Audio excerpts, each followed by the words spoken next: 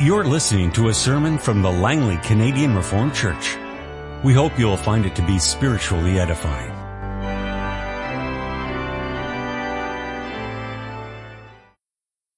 Let's now proceed to the ministry of the Word.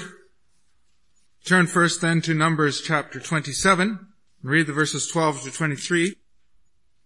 Then the Lord said to Moses, "Go up this mountain in the Abarim range, and see the land I have given the Israelites.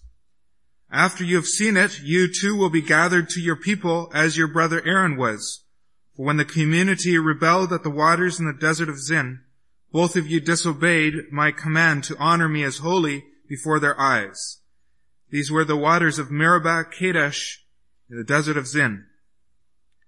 Moses said to the Lord, "May the Lord, the God of the spirits of all mankind, appoint a man over this community to go out and come in before them, one who will lead them out and bring them in, so the Lord's people will not be like sheep without a shepherd."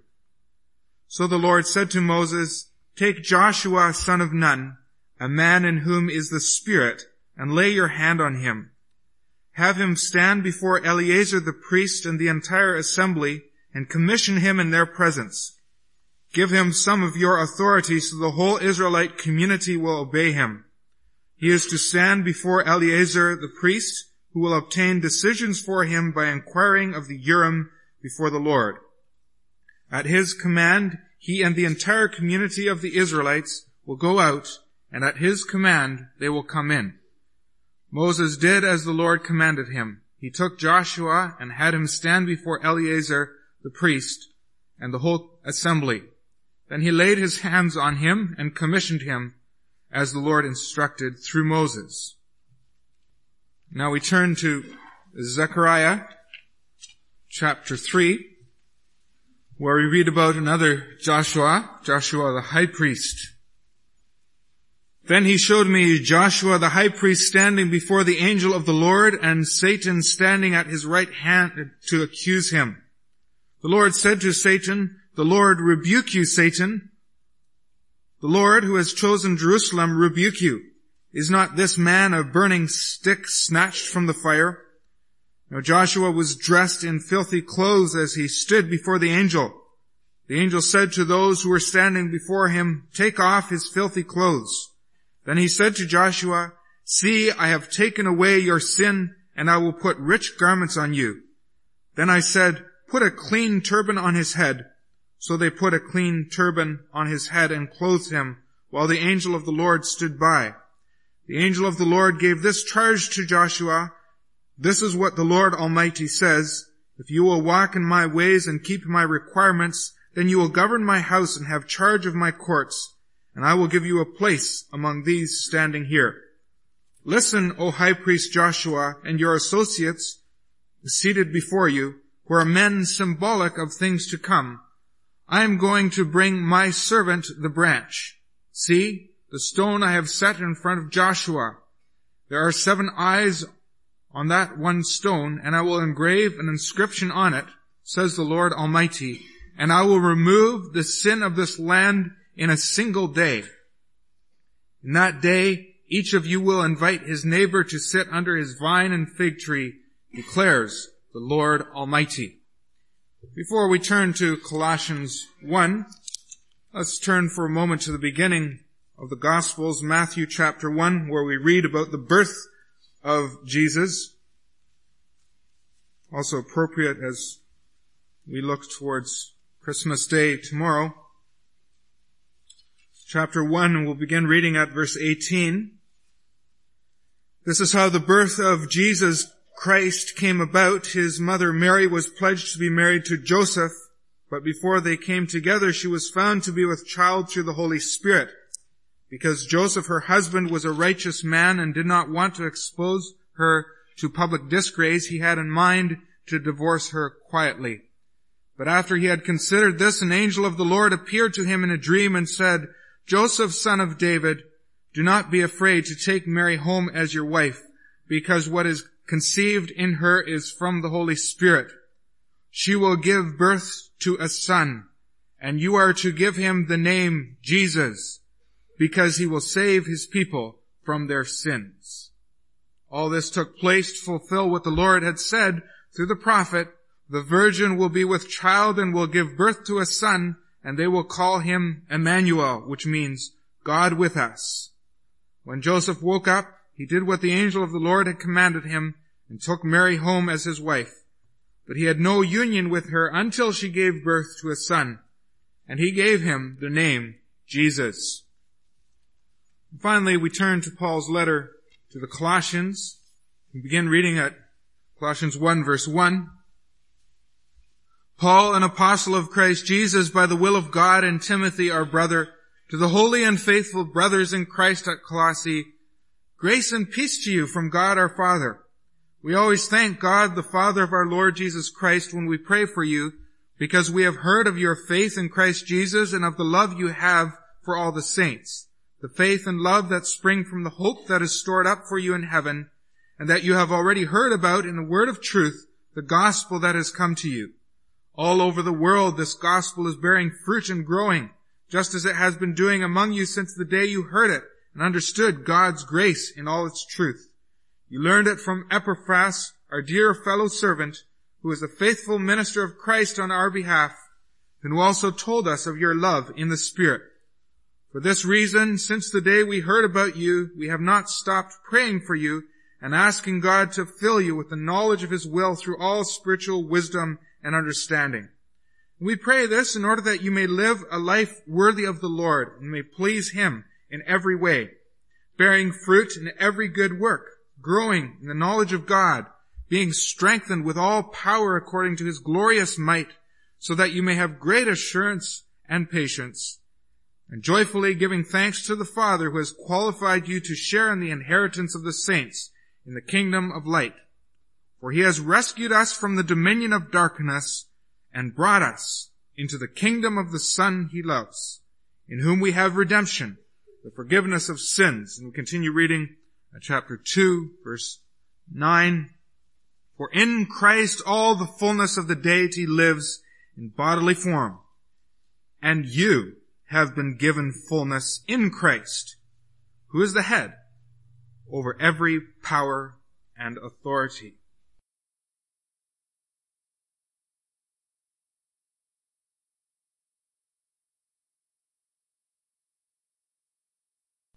This afternoon, you as a congregation have come to Lord's Day 11 of the Heidelberg Catechism, which heads the section entitled God the Son and Our Redemption. Here we confess in Lord's Day 11, why is the Son of God called Jesus, that is, Savior? Because He saves us from all our sins, and because salvation is not to be sought or found in anyone else.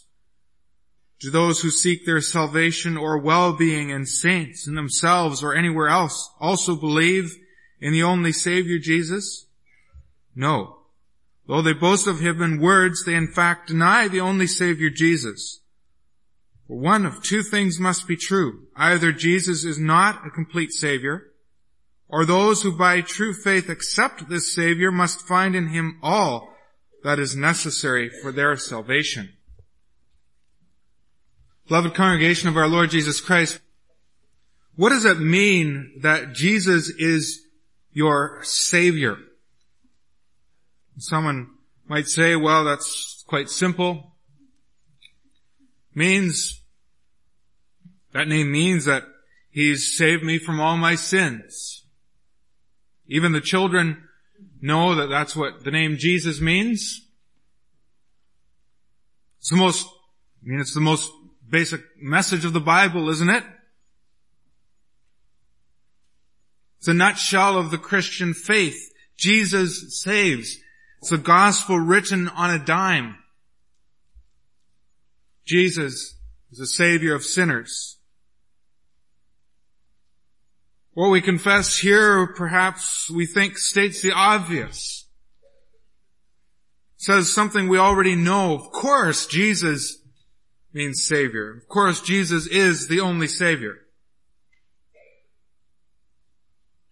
But brothers and sisters, when Lord's Day 11 was written, during the time of the Reformation, there's so much needed to be heard because for the longest time, especially over the course of the Middle Ages, Jesus was portrayed and viewed as an angry judge.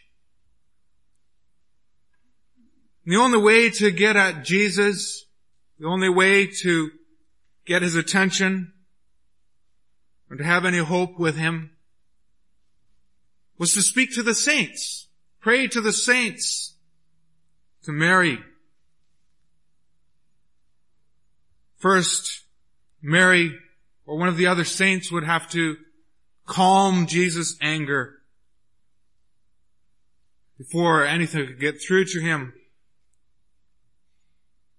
Of course, as a consequence of this, people were being robbed of the comfort of the gospel.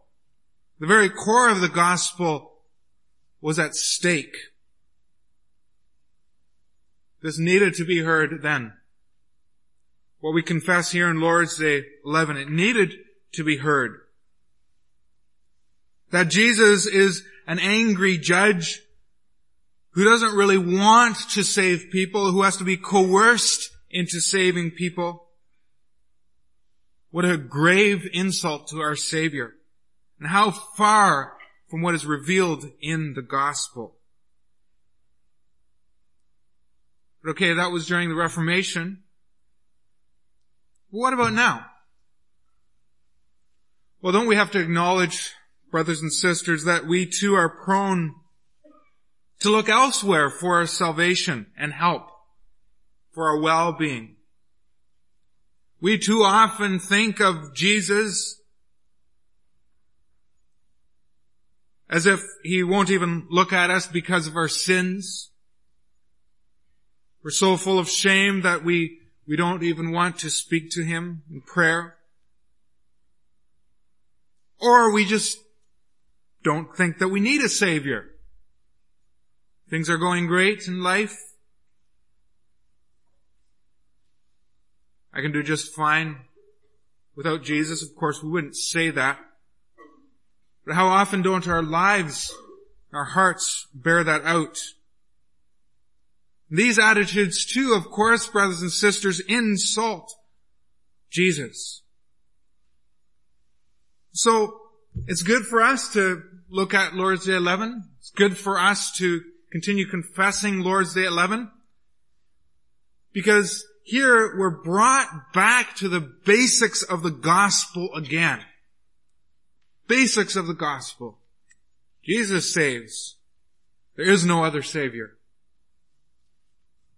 And I need him. Lord's Day 11 is all about Jesus. And he's called Jesus, Lord's Day 11 says, because he saves us from all our sins. That was what Gabriel told Mary.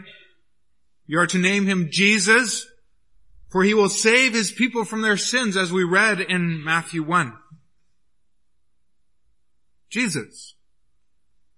That's the New Testament version of the Old Testament name. As you probably know, the Old Testament name Joshua. And we know two men in the Old Testament by that name Joshua. Joshua the son of Nun, who led God's people out of the wilderness, and Joshua the high priest. Joshua the son of Nun was a savior for God's people, in a way of speaking. He led God's people out of their desert wanderings. And Joshua the high priest, he also was a sort of savior. He delivered God's people from the exile in Babylon. Their names were appropriate to their actions. What does the name Joshua mean? Exactly the same thing. The Lord saves, or Yahweh saves. But of course, these men were incomplete saviors, weren't they? They had to rescue, save, and deliver God's people, but neither of them could save God's people from their sins. In fact, isn't it striking what we read in Zechariah 3 how Joshua the high priest, the so-called holiest man among God's people, was dirty. And he needed to be given clean clothes. He needed to be forgiven. Himself, the high priest, he needed to be forgiven. Joshua, the son of Nun, was a very courageous man, a very courageous leader and savior. And Joshua, the high priest, was instrumental in God's hand in delivering God's people. But a better savior was needed. Better savior was needed not just for Israel, but also for us. God sent Jesus because there was no one else. There was no other man able to save God's people from their sin. This is something that most people tend to forget or ignore or simply don't realize when they celebrate Christmas.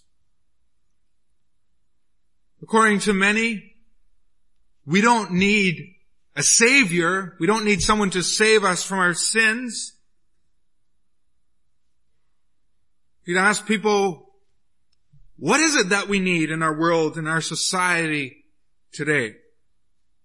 They might say, oh, we need more education or better education.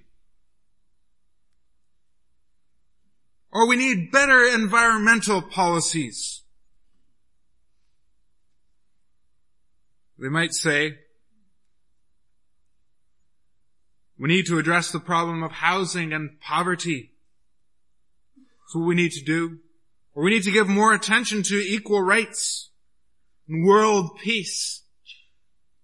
And who would deny that many of these things are true, worthy causes? And yet, brothers and sisters, what we need most and what the world needs most is salvation from sin. What we need most is the Savior, Jesus. Any solutions that don't reckon with this fall short and only treat the symptoms. That's why it's so important to understand what Jesus' name means. Otherwise, our faith is superficial and shallow. Jesus was given this name not just because it had a nice ring to it, not just because it was original.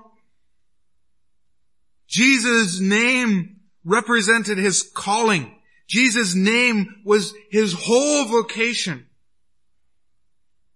His whole ministry on earth was summed up in that one word, Jesus. The Lord saves. The name Jesus tells us why God had to become man. And why Jesus needed to come into the world, born as a baby. The name Jesus tells us why he had to suffer and why he had to die. The name Jesus tells us why we must believe in him, lest we perish eternally. Remember what Peter said as he was being dragged before the Sanhedrin. In Acts 4 verse 12, salvation is found in no one else, for there is no other name under heaven given to men by which we must be saved. This name is a matter of life and death. You either believe in it and you are saved, or you do not believe in the name of Jesus and you are eternally lost. That's how important this name is. And that's why, brothers and sisters, it's so sad when people, even Christians, will talk a lot about Jesus. Jesus this, Jesus that. But they never want to talk about sin.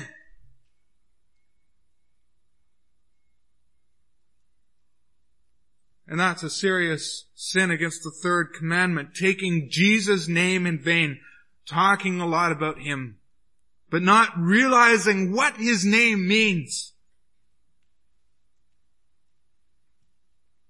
Yes, it's sad when people, such as the Roman Catholics, pray to saints, as if Jesus needs some convincing from creatures before He'll save us. As if His name doesn't mean anything. As if His name is just hot air.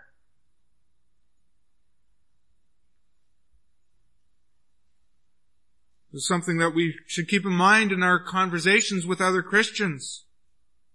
With other Christians who very liberally use the name Jesus, but avoid at all costs to talk about sin and condemnation.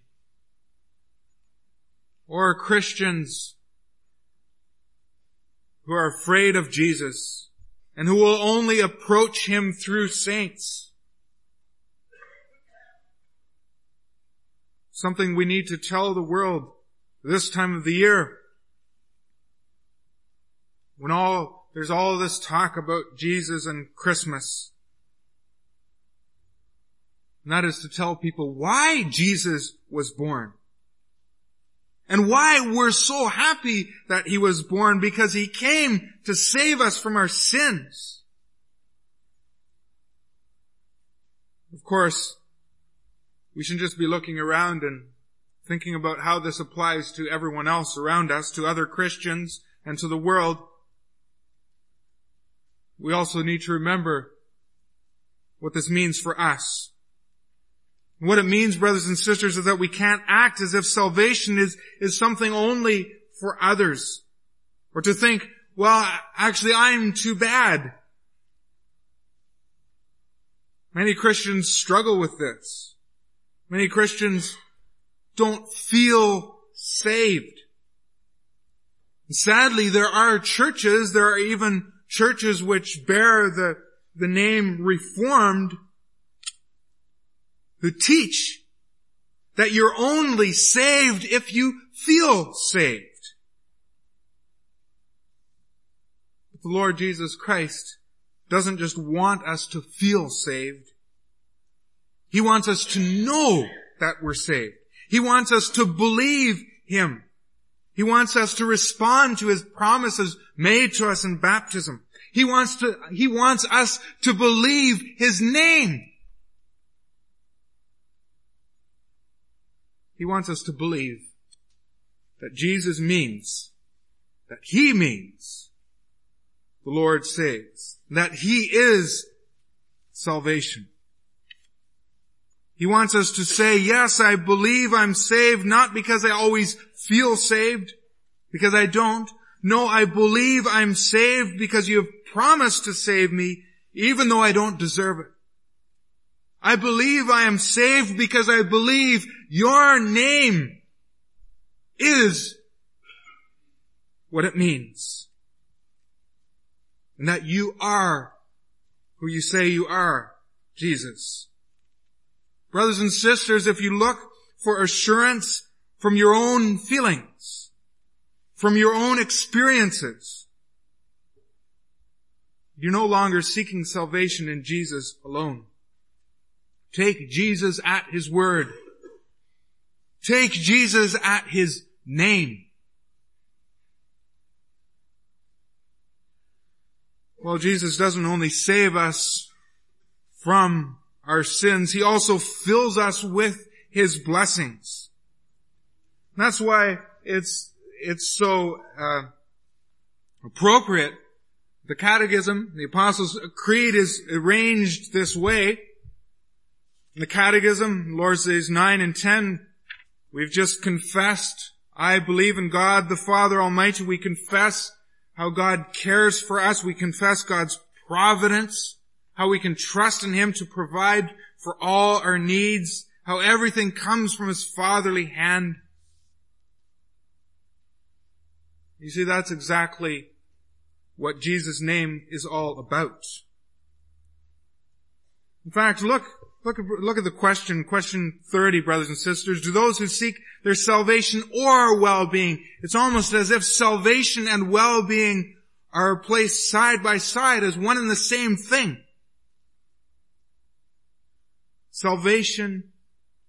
Our salvation is our well-being in body and soul. So Jesus not only saves us from something, He also saves us for something.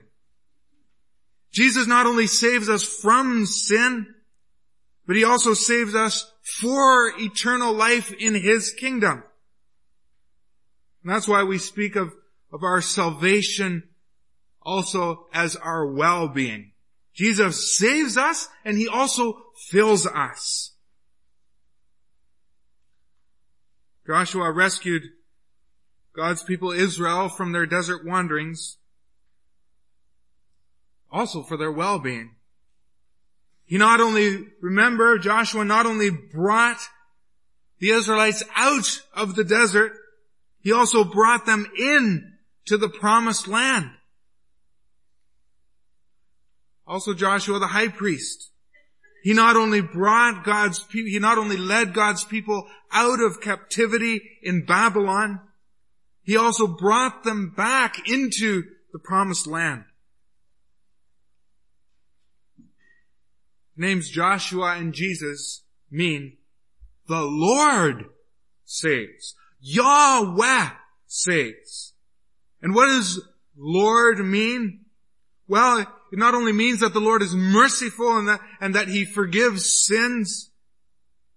Yahweh also means that God is gracious, that He is abounding in love and faithfulness, and that He showers His children with His blessings. Remember those beautiful words in Psalm 103. Psalm 103, where it talks about the Lord. Praise the Lord, Yahweh, O my soul. All my inmost being, praise His holy name. Praise the Lord, O my soul, and forget not all His benefits, who forgives all your sins and heals all your diseases, who redeems your life from the pit and crowns you with love and compassion, who satisfies your desires with good things so that your youth is renewed like the eagles. He forgives our sins, redeems our lives, and crowns us. He saves us and He satisfies us. That's what the name Jesus means. Just as we read too in Colossians chapter 1. We read there, the Apostle Paul speaks about in verses 13 and 14, for He has rescued us from or out of the dominion of darkness and brought us into the kingdom of the Son He loves. Again, He saves us and He fills us. He takes us out of captivity and brings us into His kingdom. He brings us out of the captivity of sin and the devil and brings us into the glorious freedom of the sons of God. Remember how the form for the celebration of the Lord's Supper puts it. Christ has not only taken our curse upon Himself, but He also fills us with His blessing. Beautiful picture of how Jesus is our Savior. And then also what Paul says in Colossians 2 verse 10, you have been given fullness in Christ. You've been given fullness in Christ. In other words, what that means, brothers and sisters, what that means, young people, children, elderly people, what that means for you, people of God, is that you have everything in Jesus. Everything. Everything you could need. You have everything in Jesus, and you have everything from Jesus. Oh, we need to hear this, don't we, brothers and sisters? We need to hear it. All around us, even during the Christmas season. It's everything but Jesus. And let's admit it. We're human and we fall into that too.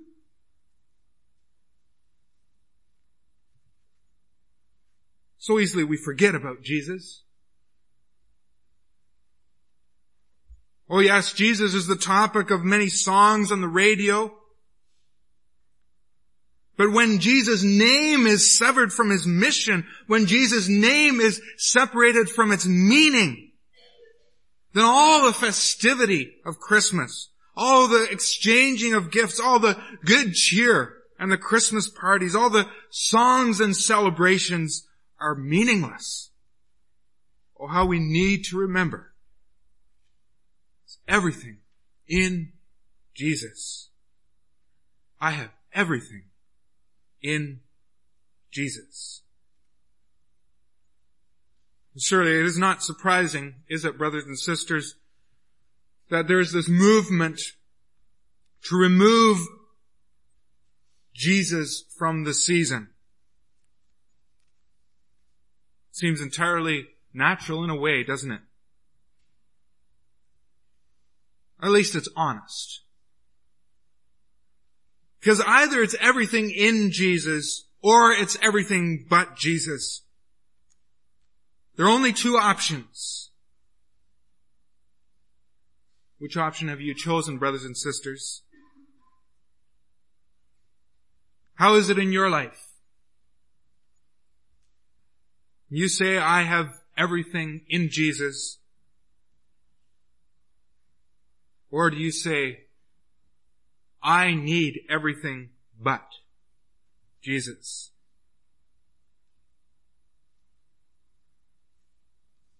Paul says in Colossians 2 that we have our fullness in Christ. We've been given fullness in Christ. That fullness is not only spiritual fullness, it's also physical fullness, emotional fullness, material fullness. Jesus is the one who provides for all our needs.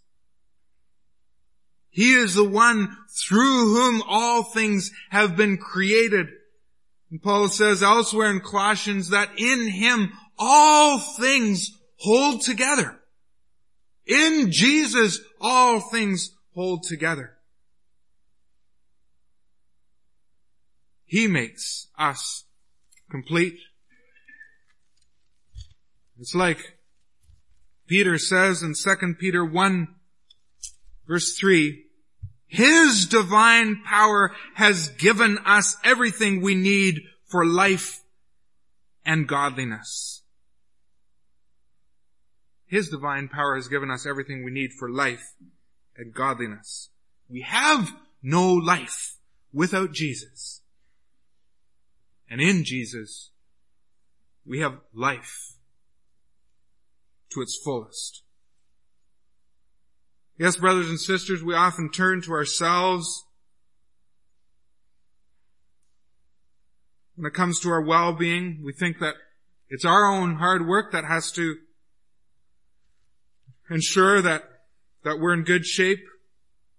It's our business savvy.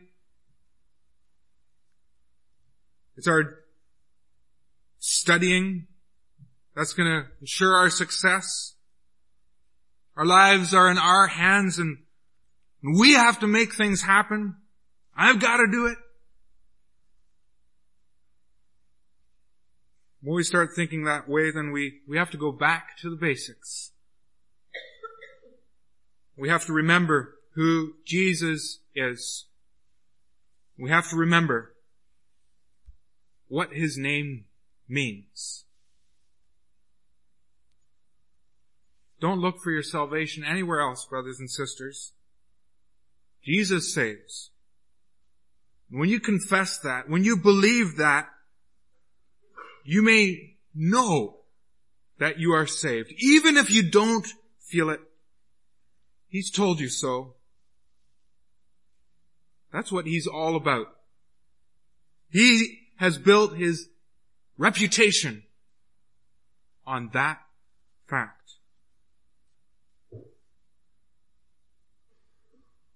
Then place your whole life in Jesus' hands. Place your well-being, your success in Jesus' hand.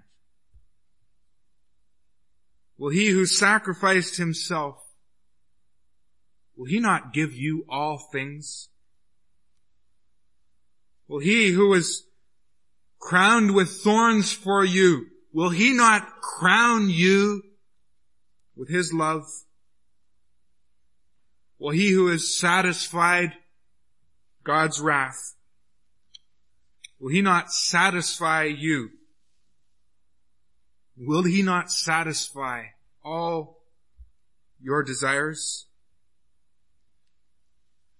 And has he not promised you his kingdom? This is Jesus. This is our Savior. Savior of sinners. Believe in him. Let us pray.